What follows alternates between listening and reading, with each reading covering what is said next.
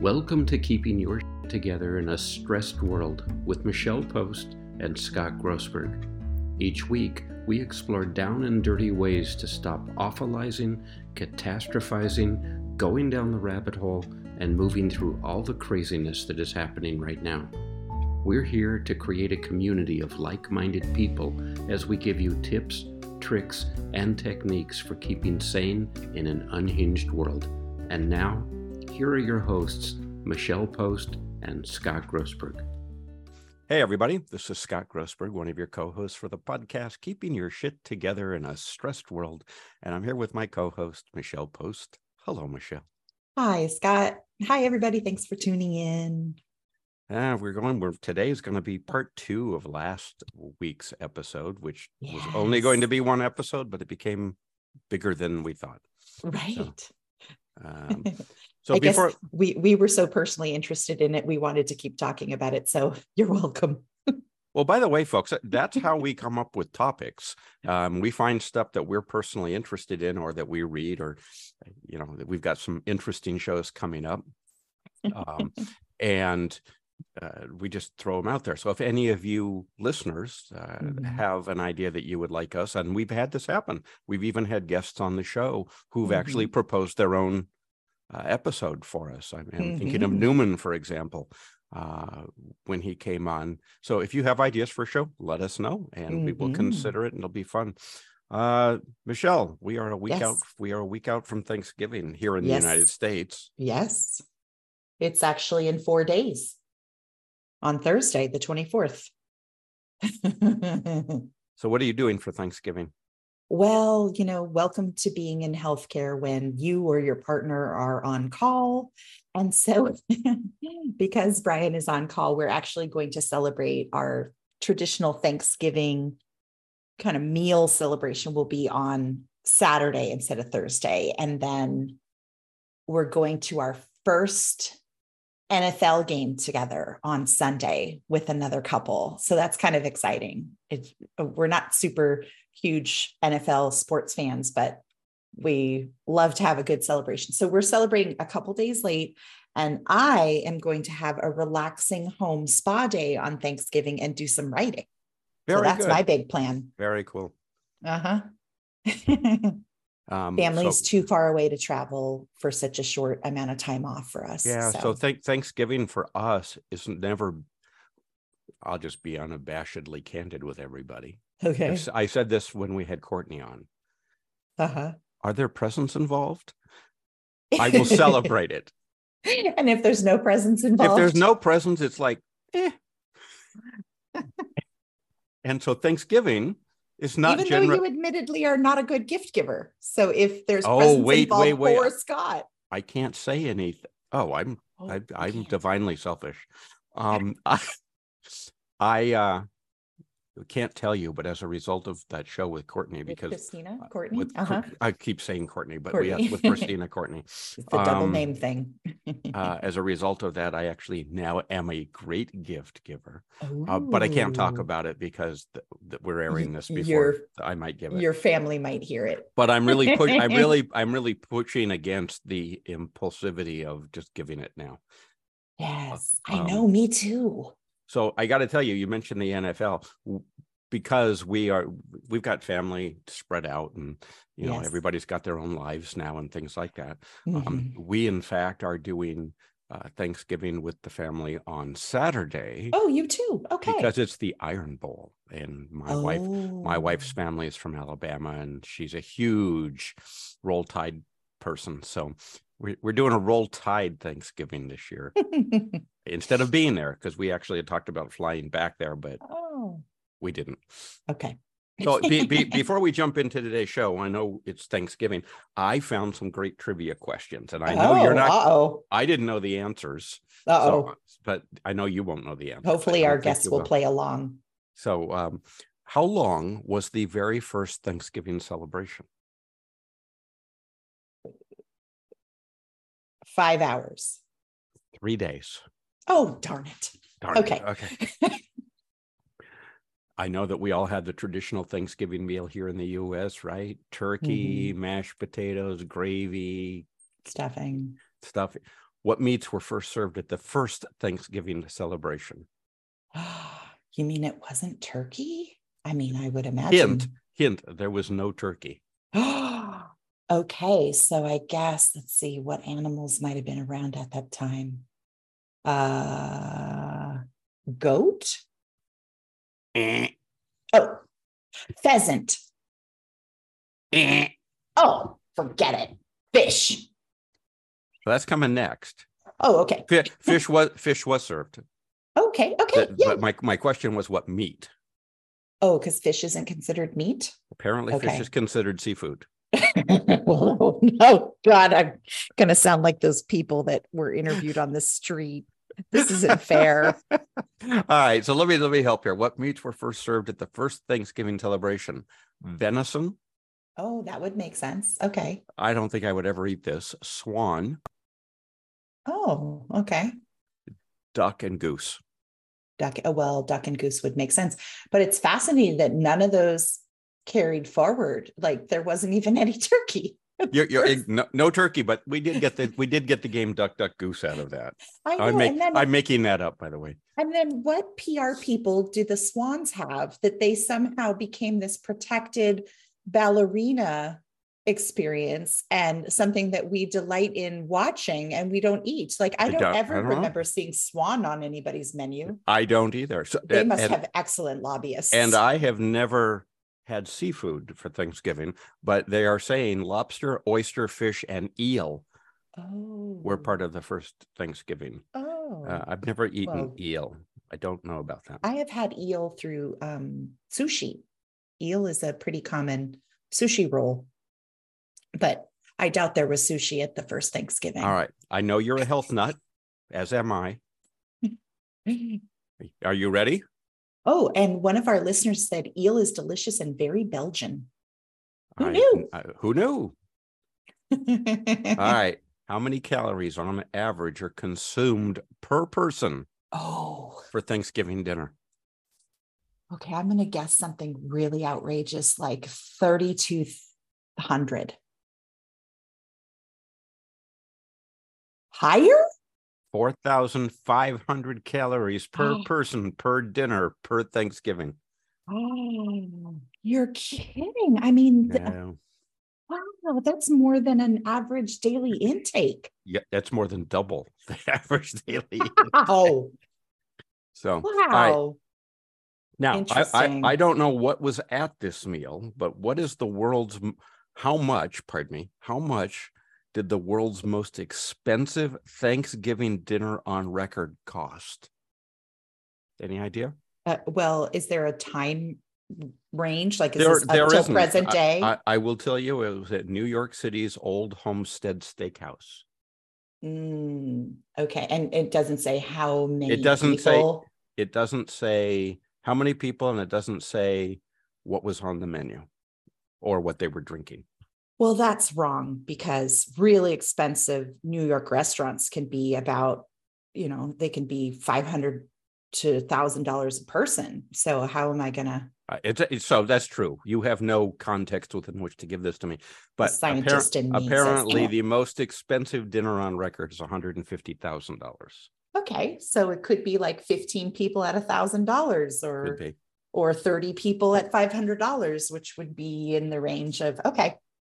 So the scientist gives me a pass. Just a couple more. I'll give you a pass on that. How many women were at the first Thanksgiving dinner? The first Thanksgiving dinner? Yeah. I don't know how we know any of this, by the way. I know. That's a good point. I'm going to say 0. Nope, 5. 5 people who identified as female. As women, although I don't think they thought that way. That's back so then. Progressive. All right, so let's get a little more real. Who was the first president to pardon a turkey for Thanksgiving? Is it as old as George Washington? I mean, he's the first president, but maybe they were still eating. Well, so let me swan. Let me help you a little bit. George Washington was actually the first president that ordered a national day of Thanksgiving. Oh. But he was not the first president to pardon the turkey. Pardon a turkey. So how about Lincoln. Actually, it was John F. Kennedy. It took all that time? Yeah. Wow. Probably because they thought it was ridiculous. Maybe even pardons didn't exist. Well, and then it was George H.W. Bush who made the pardoning an annual event. Oh, not gonna silliness. go. I love silly. All right. So we'll end it on this, since you're going to go do the NFL game and I'm going to do the Iron Bowl. When was the first? Oh, go ahead. When was the first Thanksgiving NFL game? What year? Oh, Lord. Oh, I am the wrong person to ask this, but I'm going to guess 1950. 1920. Ah, dang it. I'll And, just go back to my elementary school days of crafting a turkey out of a hand. So I'm going to ask you then, and I'll turn the rest of the show over to you. Ready? Apple pie or pumpkin pie? Which is your favorite? Oh, pumpkin. Yeah. Yeah. Apple pie is mine. Really? Yeah. Well, I definitely go coconut cream if that was an option, but it's not very Thanksgiving. No, not. Okay. But we had it at our home because it was my brother's favorite pie. And so my mom always made a special effort to have his favorite pie. So we had coconut cream. Hey, you know what? As long as you're being thankful, right? Yes. There's a lot to be grateful for. We can focus on what not to be grateful for, but I think it's not too hard to find things that we're grateful for. Gosh, we just watched the remake of All Quiet on the Western Front, which was about World War II and these young men from Germany, like their path. And it was really astounding to see what people faced in these hand-to-hand combat experiences. Oh, it has long been offered that if we went back to hand-to-hand combat, there'd be fewer wars. I know. People, it's right. It's drone attacks now. Yeah, it's like their 7 video million games. People died in World War I. 7 million. 7 million. I mean, that's we did not even have that large of a population. So when I think about, there are people that are currently in the middle of a war right now, and here at my home, there's no war going on outside my window. That's something in and of itself to be grateful for. Yeah, I mean, it's what is the saying? Never underestimate the power of stupid people in large groups. I mean,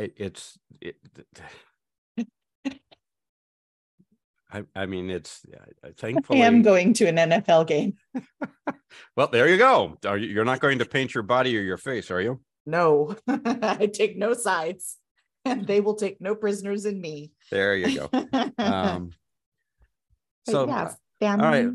Friends, fresh air, heat. Yeah, we have a lot. If you're listening to this show, you have a lot to be thankful for. Yeah. You have your hearing. What? You have your hearing. What? What? Oh, Scott, the jokes continue. It's that extrovert part of me. Oh, wait, that's another show. That's another show to come. Yay. Are you an innie or an outie? Stay tuned. All right, let's get into the show today. Yes. Okay. So last episode, we already talked about the various emotions that one can have as a human being. It's the price of being a human, right? Is that we have emotions. And how do you identify them physically or emotionally? What do they feel like in your body?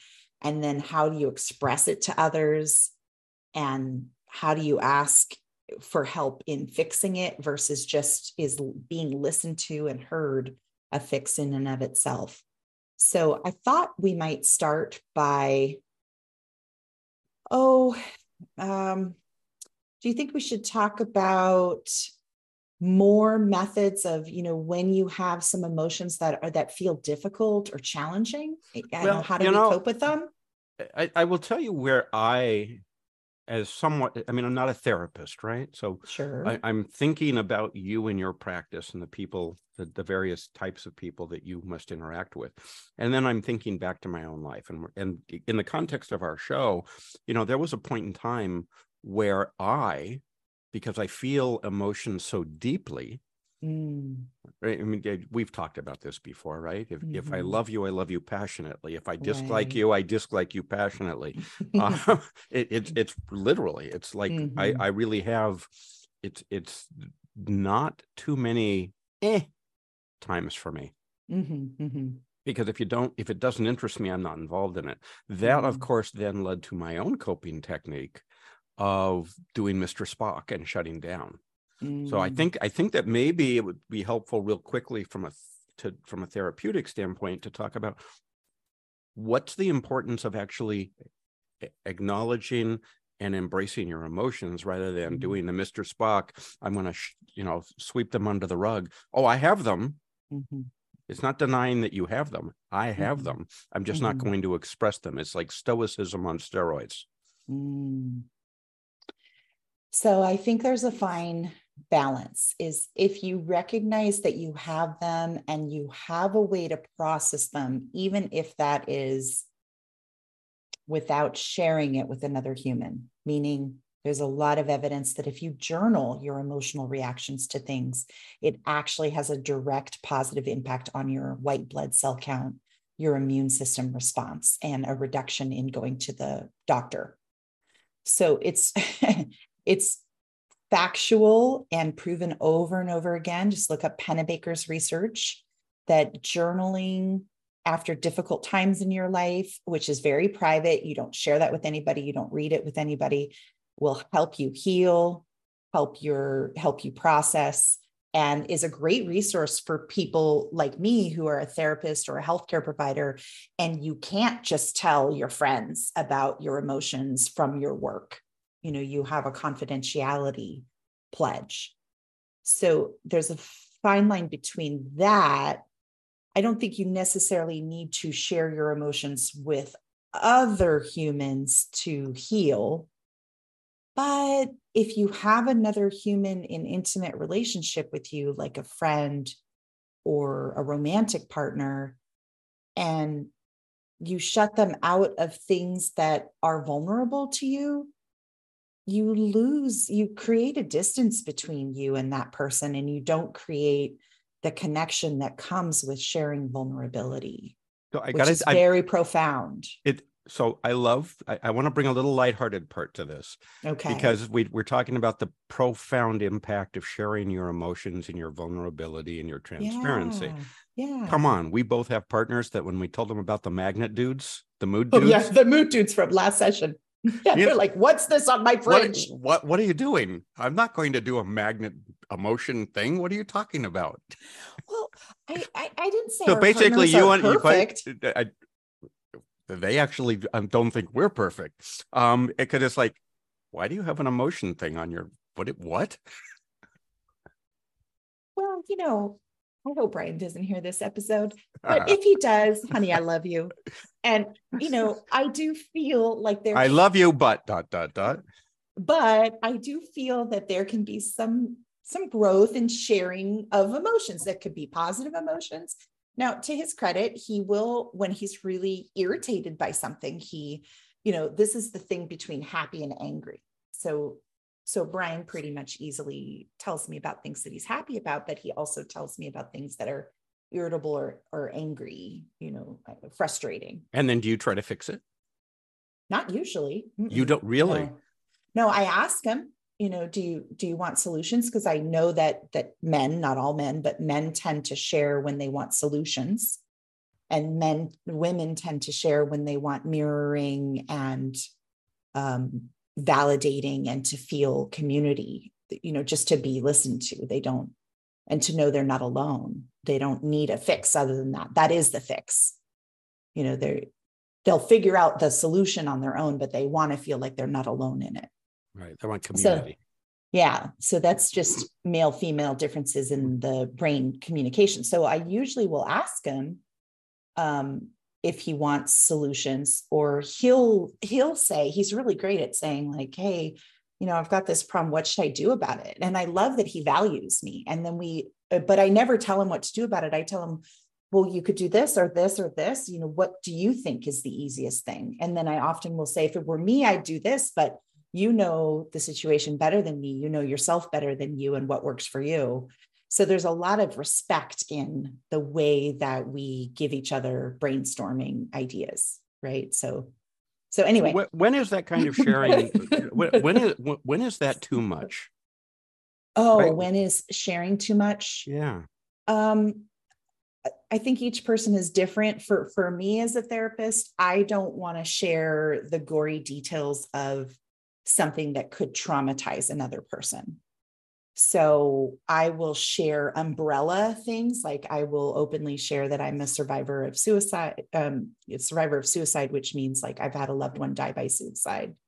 And I will share that I'm an abuse survivor and I have trauma history, but I won't talk about the details without a professional, because I don't want to, first of all, I don't want to make my partner my therapist. And second, I don't want to traumatize my partner. And even work related, like the number of deaths that I've witnessed in my career and the number of really heart-wrenching grief that I've experienced in my career, I only want to talk about that with other grief professionals. I don't want to expose people to that kind of trauma. So I think you share up until a point, but your other person doesn't need to feel like your therapist, right? That they need their own space, and you don't want to traumatize another person with the details of things. That's what professionals are for. Professionals are trained to take care of themselves and to have the ability to recover from those things. And it's not a coffee house conversation. You don't just bring up stuff in front of 30 people at Starbucks and you're going to talk about. I got to tell you, I do have a few people in my life. Well, they have no filter. Well, does that feel comfortable for you? Have you adjusted to it? No. And I don't know. Feels a little unsafe, maybe. It's not an unsafe thing when it happens. Remember, I'm the rule guy. We've talked about this before. Oh, what is polite? I am not also the polite guy. Oh, okay. You tell me then. So it's appropriate. It's like, it's nobody's, what are you doing? That this is nobody's business to hear about this. Yeah. And it's almost, when we talk about, the show is Happy and Angry. Yeah. It's almost as if some folks are just not self-aware. And I'm wondering, could you for a moment talk about emotional intelligence? Yes. Because I think, it's hard to talk about Happy and Angry when you and I have a baseline commonality of what we're talking about. And I'm not sure everybody listening to the show even understands what being self-aware about your emotions is. Mm-hmm. So, intelligence is just your ability to remember things, to communicate, to solve problems, to, it's an IQ. And EQ is the other one, emotional intelligence. And it's a term that's been around several decades, but it comes with this idea that you know how to read a room. It's not even about your own self-awareness as much as it can be, can you read a room? Is this person getting bored? Is this person showing a sign of shock on their face as you're talking? Is this person looking at their watch because maybe they're in a rush and they've been saying goodbye to you for 25 minutes? Have you ever those kinds of goodbyes? Yes. The lingering ones, the ones that's like, just wake me when it's time to go. So, side note, my mother's mother, Velma, God rest her soul, Velma had one of those weird party lines where other people could get on the phone and call other people at any time. So you never knew when somebody was just going to get on the phone and use your line to call someone. So Velma, when she was done with the conversation, it wouldn't even be goodbye. She just hang up on you. So there wouldn't be any goodbye. And Oh if my you work goodness. with healthcare people, that's how it is too. It's like, I've got got to it. go. I got to tell you, it's very funny that you brought that up. Rule, Scott. We're watching shows like Billions and Succession and right. I'm watching these shows, right? And it's like deplorable. Nobody says fucking goodbye to anybody. I know. They're just all so rude. I know. Hang up the phone. It's like, what's with that? I have to tell you, like my friends that are Chicanx, born Latino, but born in the United States or something of that nature. Like one of the other things that I see is the rule of you must say goodbye to every person. So a goodbye can take 30, 45 minutes. You got to prepare to leave the party. I say goodbye to the host and the hostess and any people I actually know. Yes. I have been known to do the general kingly. Bye, everybody. Bye, everybody. I'm going now. I do that sometimes. I also do the Irish goodbye where you just sneak out. Have you heard of that? No, I didn't know that's what it was called, but I think it's called the Irish goodbye, but it's probably rude and culturally inappropriate. Ghosting is, you just disappear. I've been known to do that. I do that. Anyway. I've never done it to the host and hostess. I always at least thank them. I usually thank them and say goodbye to them, typically. Yes. Yes. Unless I feel like they're overloaded. And then that comes from emotional intelligence and knowing your audience. So back to emotional intelligence. Does this person have the time? Are you reading their facial expressions? Are they looking shocked? Are they looking scared? Are they making eye contact with you? Are they looking at their watch? Are they breathing fast and shallow from the upper lungs? Do you just get a sense of whether or not it's appropriate to bring up a more serious subject in this space? And how do you change the subject when you notice people's uncomfortable tension in their body? So emotional intelligence is recognizing when somebody may be going through a difficult time. It's recognizing your own emotions and whether you're putting them on another person and projecting them on another person. It's self-regulating. So how do I self-regulate my emotions when I get activated? And how am I conscious of giving someone else their space and time? So emotional intelligence is complex, and it has to do with human interactions and cultural appropriateness too, right? Like body, this is another thing when you cross cultural lines, right. Body space, how close talkers, how close do you get to the person? Like if I can feel your breath coming out of your mouth while you're talking to me, you are way too close.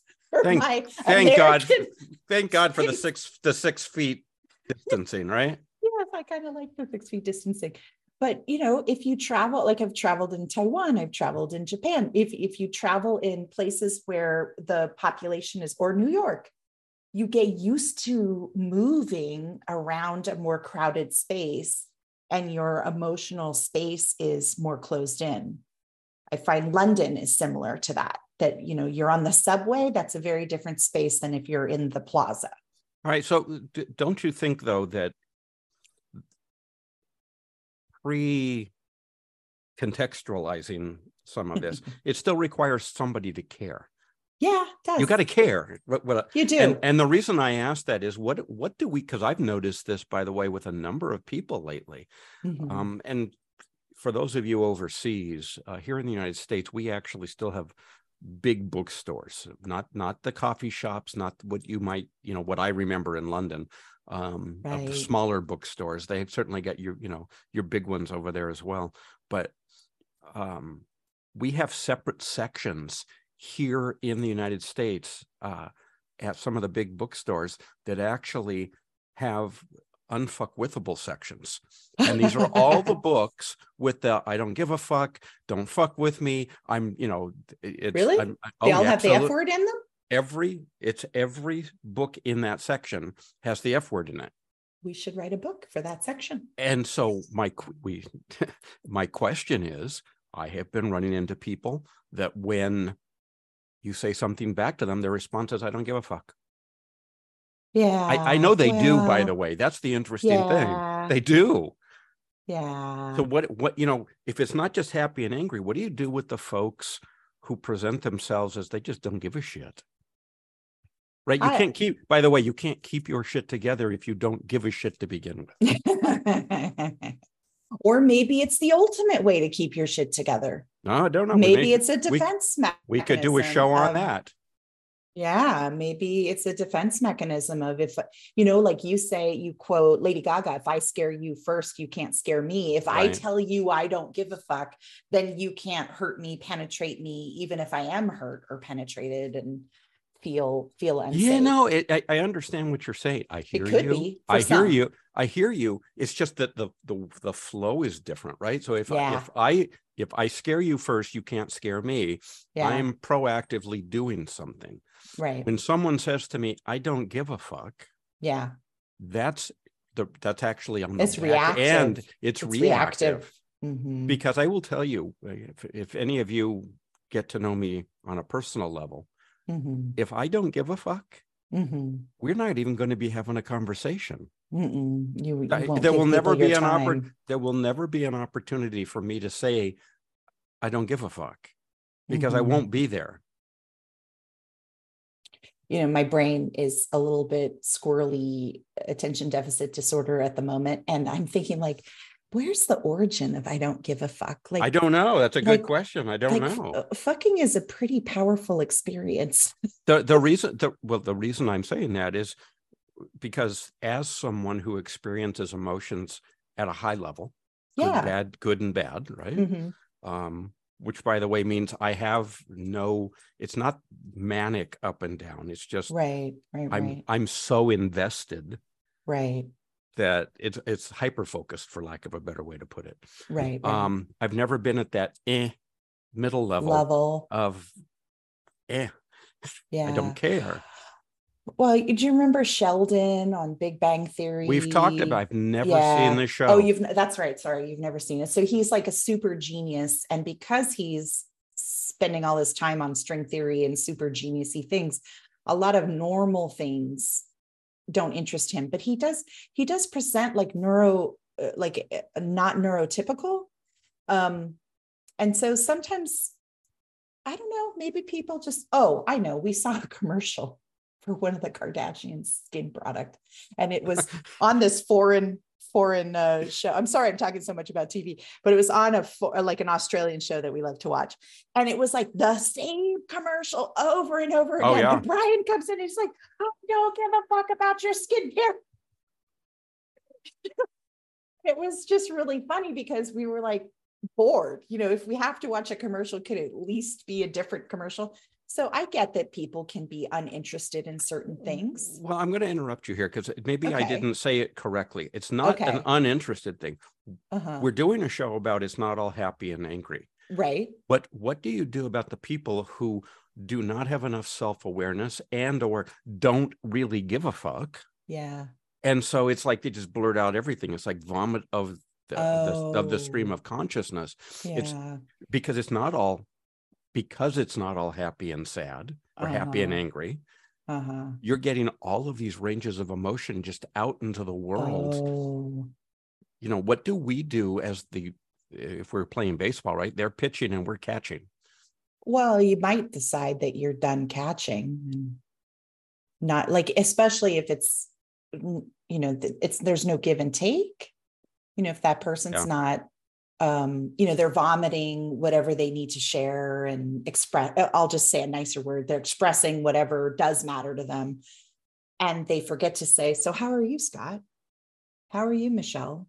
If you're noticing that a conversation with this person is 90% them and 10% you, we might be looking at a whole other thing. We might be looking at some depression or some narcissism. I don't know. It's hard for me to know without being that's where my emotional intelligence gets in the room and starts to feel those mirror neurons firing. So for those listeners who don't have your background, Yeah. who may not have even heard of emotional intelligence, or if they have, don't know how to deploy it.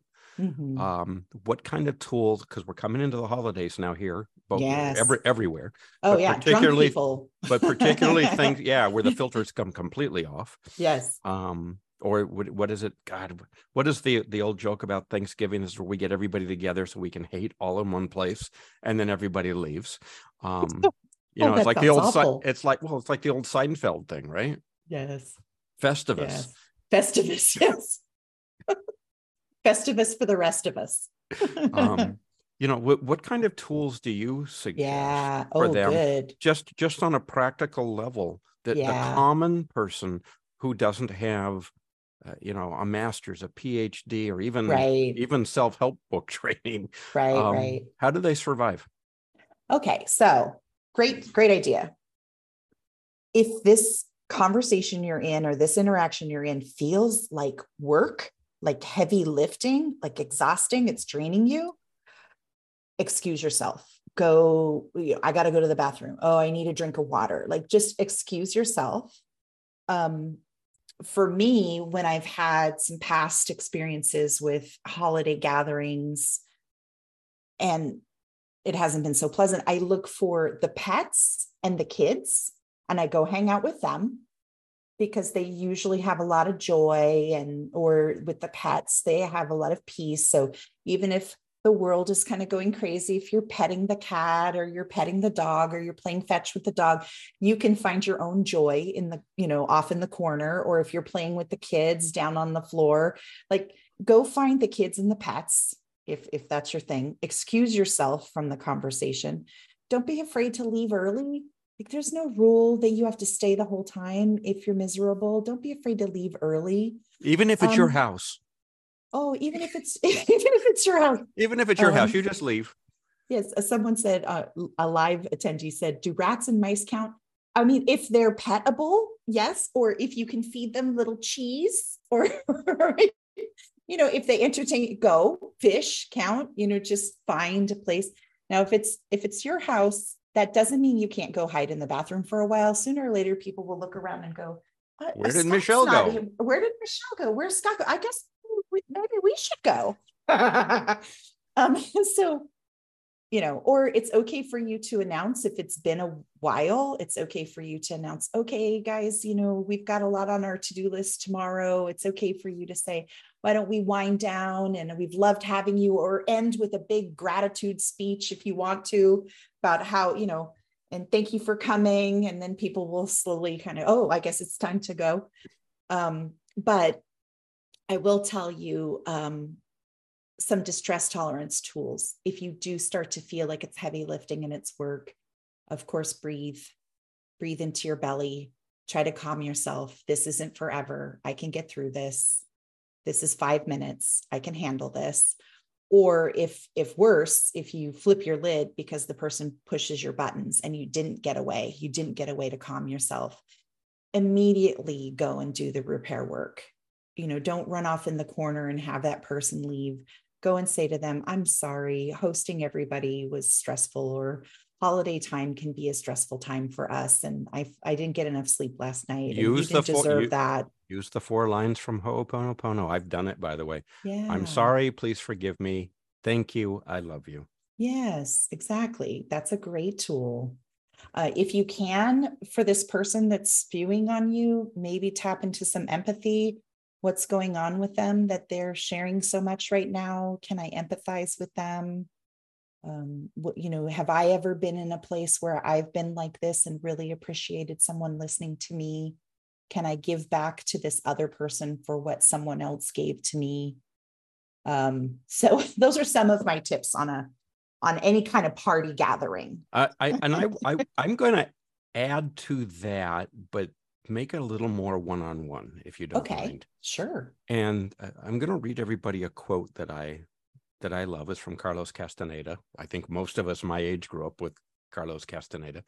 And when I say this to you, I use this as a way to understand what I'm hearing on the other end. Okay. Because not everybody, right, when we do a show that's entitled It's Not All Happy and Angry, I go back to motivation, right? I'm a cause and effect guy. I'm the root failure analysis guy. I'm the one that finds patterns in what we do. So I'm going to read this quote to you, and I think that may open up a great way to end the show, or at least further the discussion, Michelle, if I might. Yeah. The basic difference between an ordinary man and a warrior is that a warrior takes everything as a challenge, while an ordinary man takes everything as a blessing or a curse. Oh, that's nice. And the reason I bring this up is, and I've had discussions with my wife. Everything to me, and I'm not suggesting whether you label yourself ordinary or a warrior. I'm saying everything to me is a challenge. Everything, this show, and it's fun. It's a game. It's a puzzle to be solved. I'm always looking for patterns. Everything, I presume everything will be a challenge. That doesn't mean it's a bad thing. That means there's a challenge. I'm going to meet it. I'm up for it. And I've mentioned before the movie Michael. If you have with John Travolta, right? And, yes. John Travolta plays the Archangel Michael, and he's walking down the road, and there's a frickin' bull in the pasture next door, and he says to the people with him, "I'll be back with you in a moment." And he goes over, and he and the bull take it head on in the field. Why? Because it's a challenge to be met. It's a game to be played. You're going to run into people like me, who everything is a good challenge. Everything is, let's meet life at its fullest, live life to its fullest. Let's push what we can to the fullest. And when you don't meet them, if you just understand that the people talking to you, while it may sound happy or angry to you, if you go to that root, are they experiencing something as a blessing or a curse? It may help you to understand some of the root causes of what you're hearing from them. And from that, develop some empathy or compassion. Well, we can talk about empathy and compassion and sympathy and all of that. But ultimately, and again, I think this may be where you and I veer off on different railroad tracks, right? I look at human beings as giant walking computers that run programs that are literally on these train tracks. And the train tracks take us somewhat without volition down the road, right? How many times have you said, "Oh, I've lost my train of thought"? Yes. There's a reason that we get carried away with this. I'm looking for, well, which station did the train leave from? And which station is the train going to? Because the track isn't changing. All that's going to happen is you're on the wrong train, or the train's getting there a little early, or it's getting there a little late, or whatever. So I'm looking at it not as compassion, empathy, whatever. I'm looking at it as programming. And that sometimes when I see people happy, sad, etc., or angry, it's just a program they're running. And the station that they're leaving from is, are they looking at whatever they're talking about as a blessing or a curse? Okay. I'm trying to figure out where I fall in this. And I probably am way too integrated as a therapist for my own good. No, I think that's what adds to this show, is the fact that sometimes I look at it and it's because I've been known to say, you have a past, get over it. Yes, I've heard you say that. Yeah. You would never say that, Michelle. Oh, I probably wouldn't. No, I would say you have a past. Go to Michelle. I would say like let's reprogram your past. So it's wait. I just came up with a great branding tool for you. Oh yes. You have a past. Go to Michelle. If you have a past, you need Michelle. So silly. But I'm thinking about all the times that I've been on a train, and half the time I'm focused on where I came from and where I went to. The other half of the time I'm looking around the train and going, where did these people come from, and why are they on the same train as me? And is there somebody here that I'm supposed to connect with or learn from or support in some way. It's a really strange experience. I'm not always that way. Sometimes I put my headphones on and put my head down and listen to music and enjoy my own world. But you brought up a very interesting thing. Have you ever gotten on a train, found out you're on the wrong one and gotten off? I have, particularly in London. I have not. I've thought I've been on the wrong train and been really grateful. I have missed the right train many times. In Philadelphia, I missed the right train and had to wait another 30 something minutes because Philadelphians are so helpful. Anyway, but no, I haven't gotten on the wrong train. I've been afraid I'm on the wrong train and found out that I'm on the right train. That's happened a lot.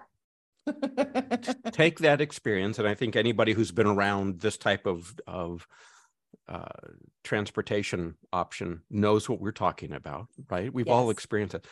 And just imagine that as we're moving into the holidays in particular, but just every day of the week, a lot of times when you're talking to someone, they're on the train of happiness or on the train of anger, and they don't know any better.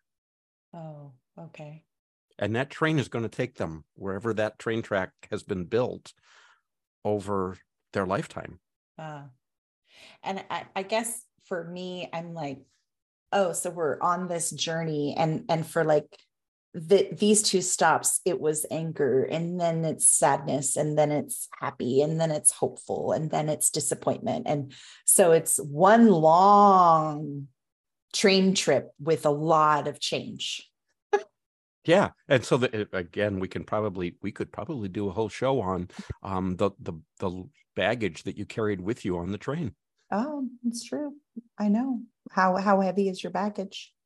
That's absolutely true. So, I mean, I hope that talking about this has been helpful for people, that it part of being human is having emotions, whether you're on a train that changes or a train that holds its emotion for a long period of time, doesn't really matter. But having emotions is a normal human experience, and learning to cope with them, not necessarily change them, but feel them and observe them and let them flow through you, is a very helpful tool for being human. Yeah, I want to underscore, just for the final here, I want to underscore what Michelle said at the very beginning, and we talked about it in the last episode, and that's a CBT journal, a cognitive behavioral therapy journal.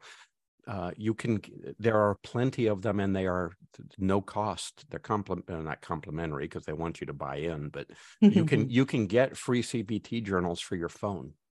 Yes. So that while you're on the train or while you're in your car not driving, you take a break from work or you take a respite at home, you can mark down, this is how I'm feeling.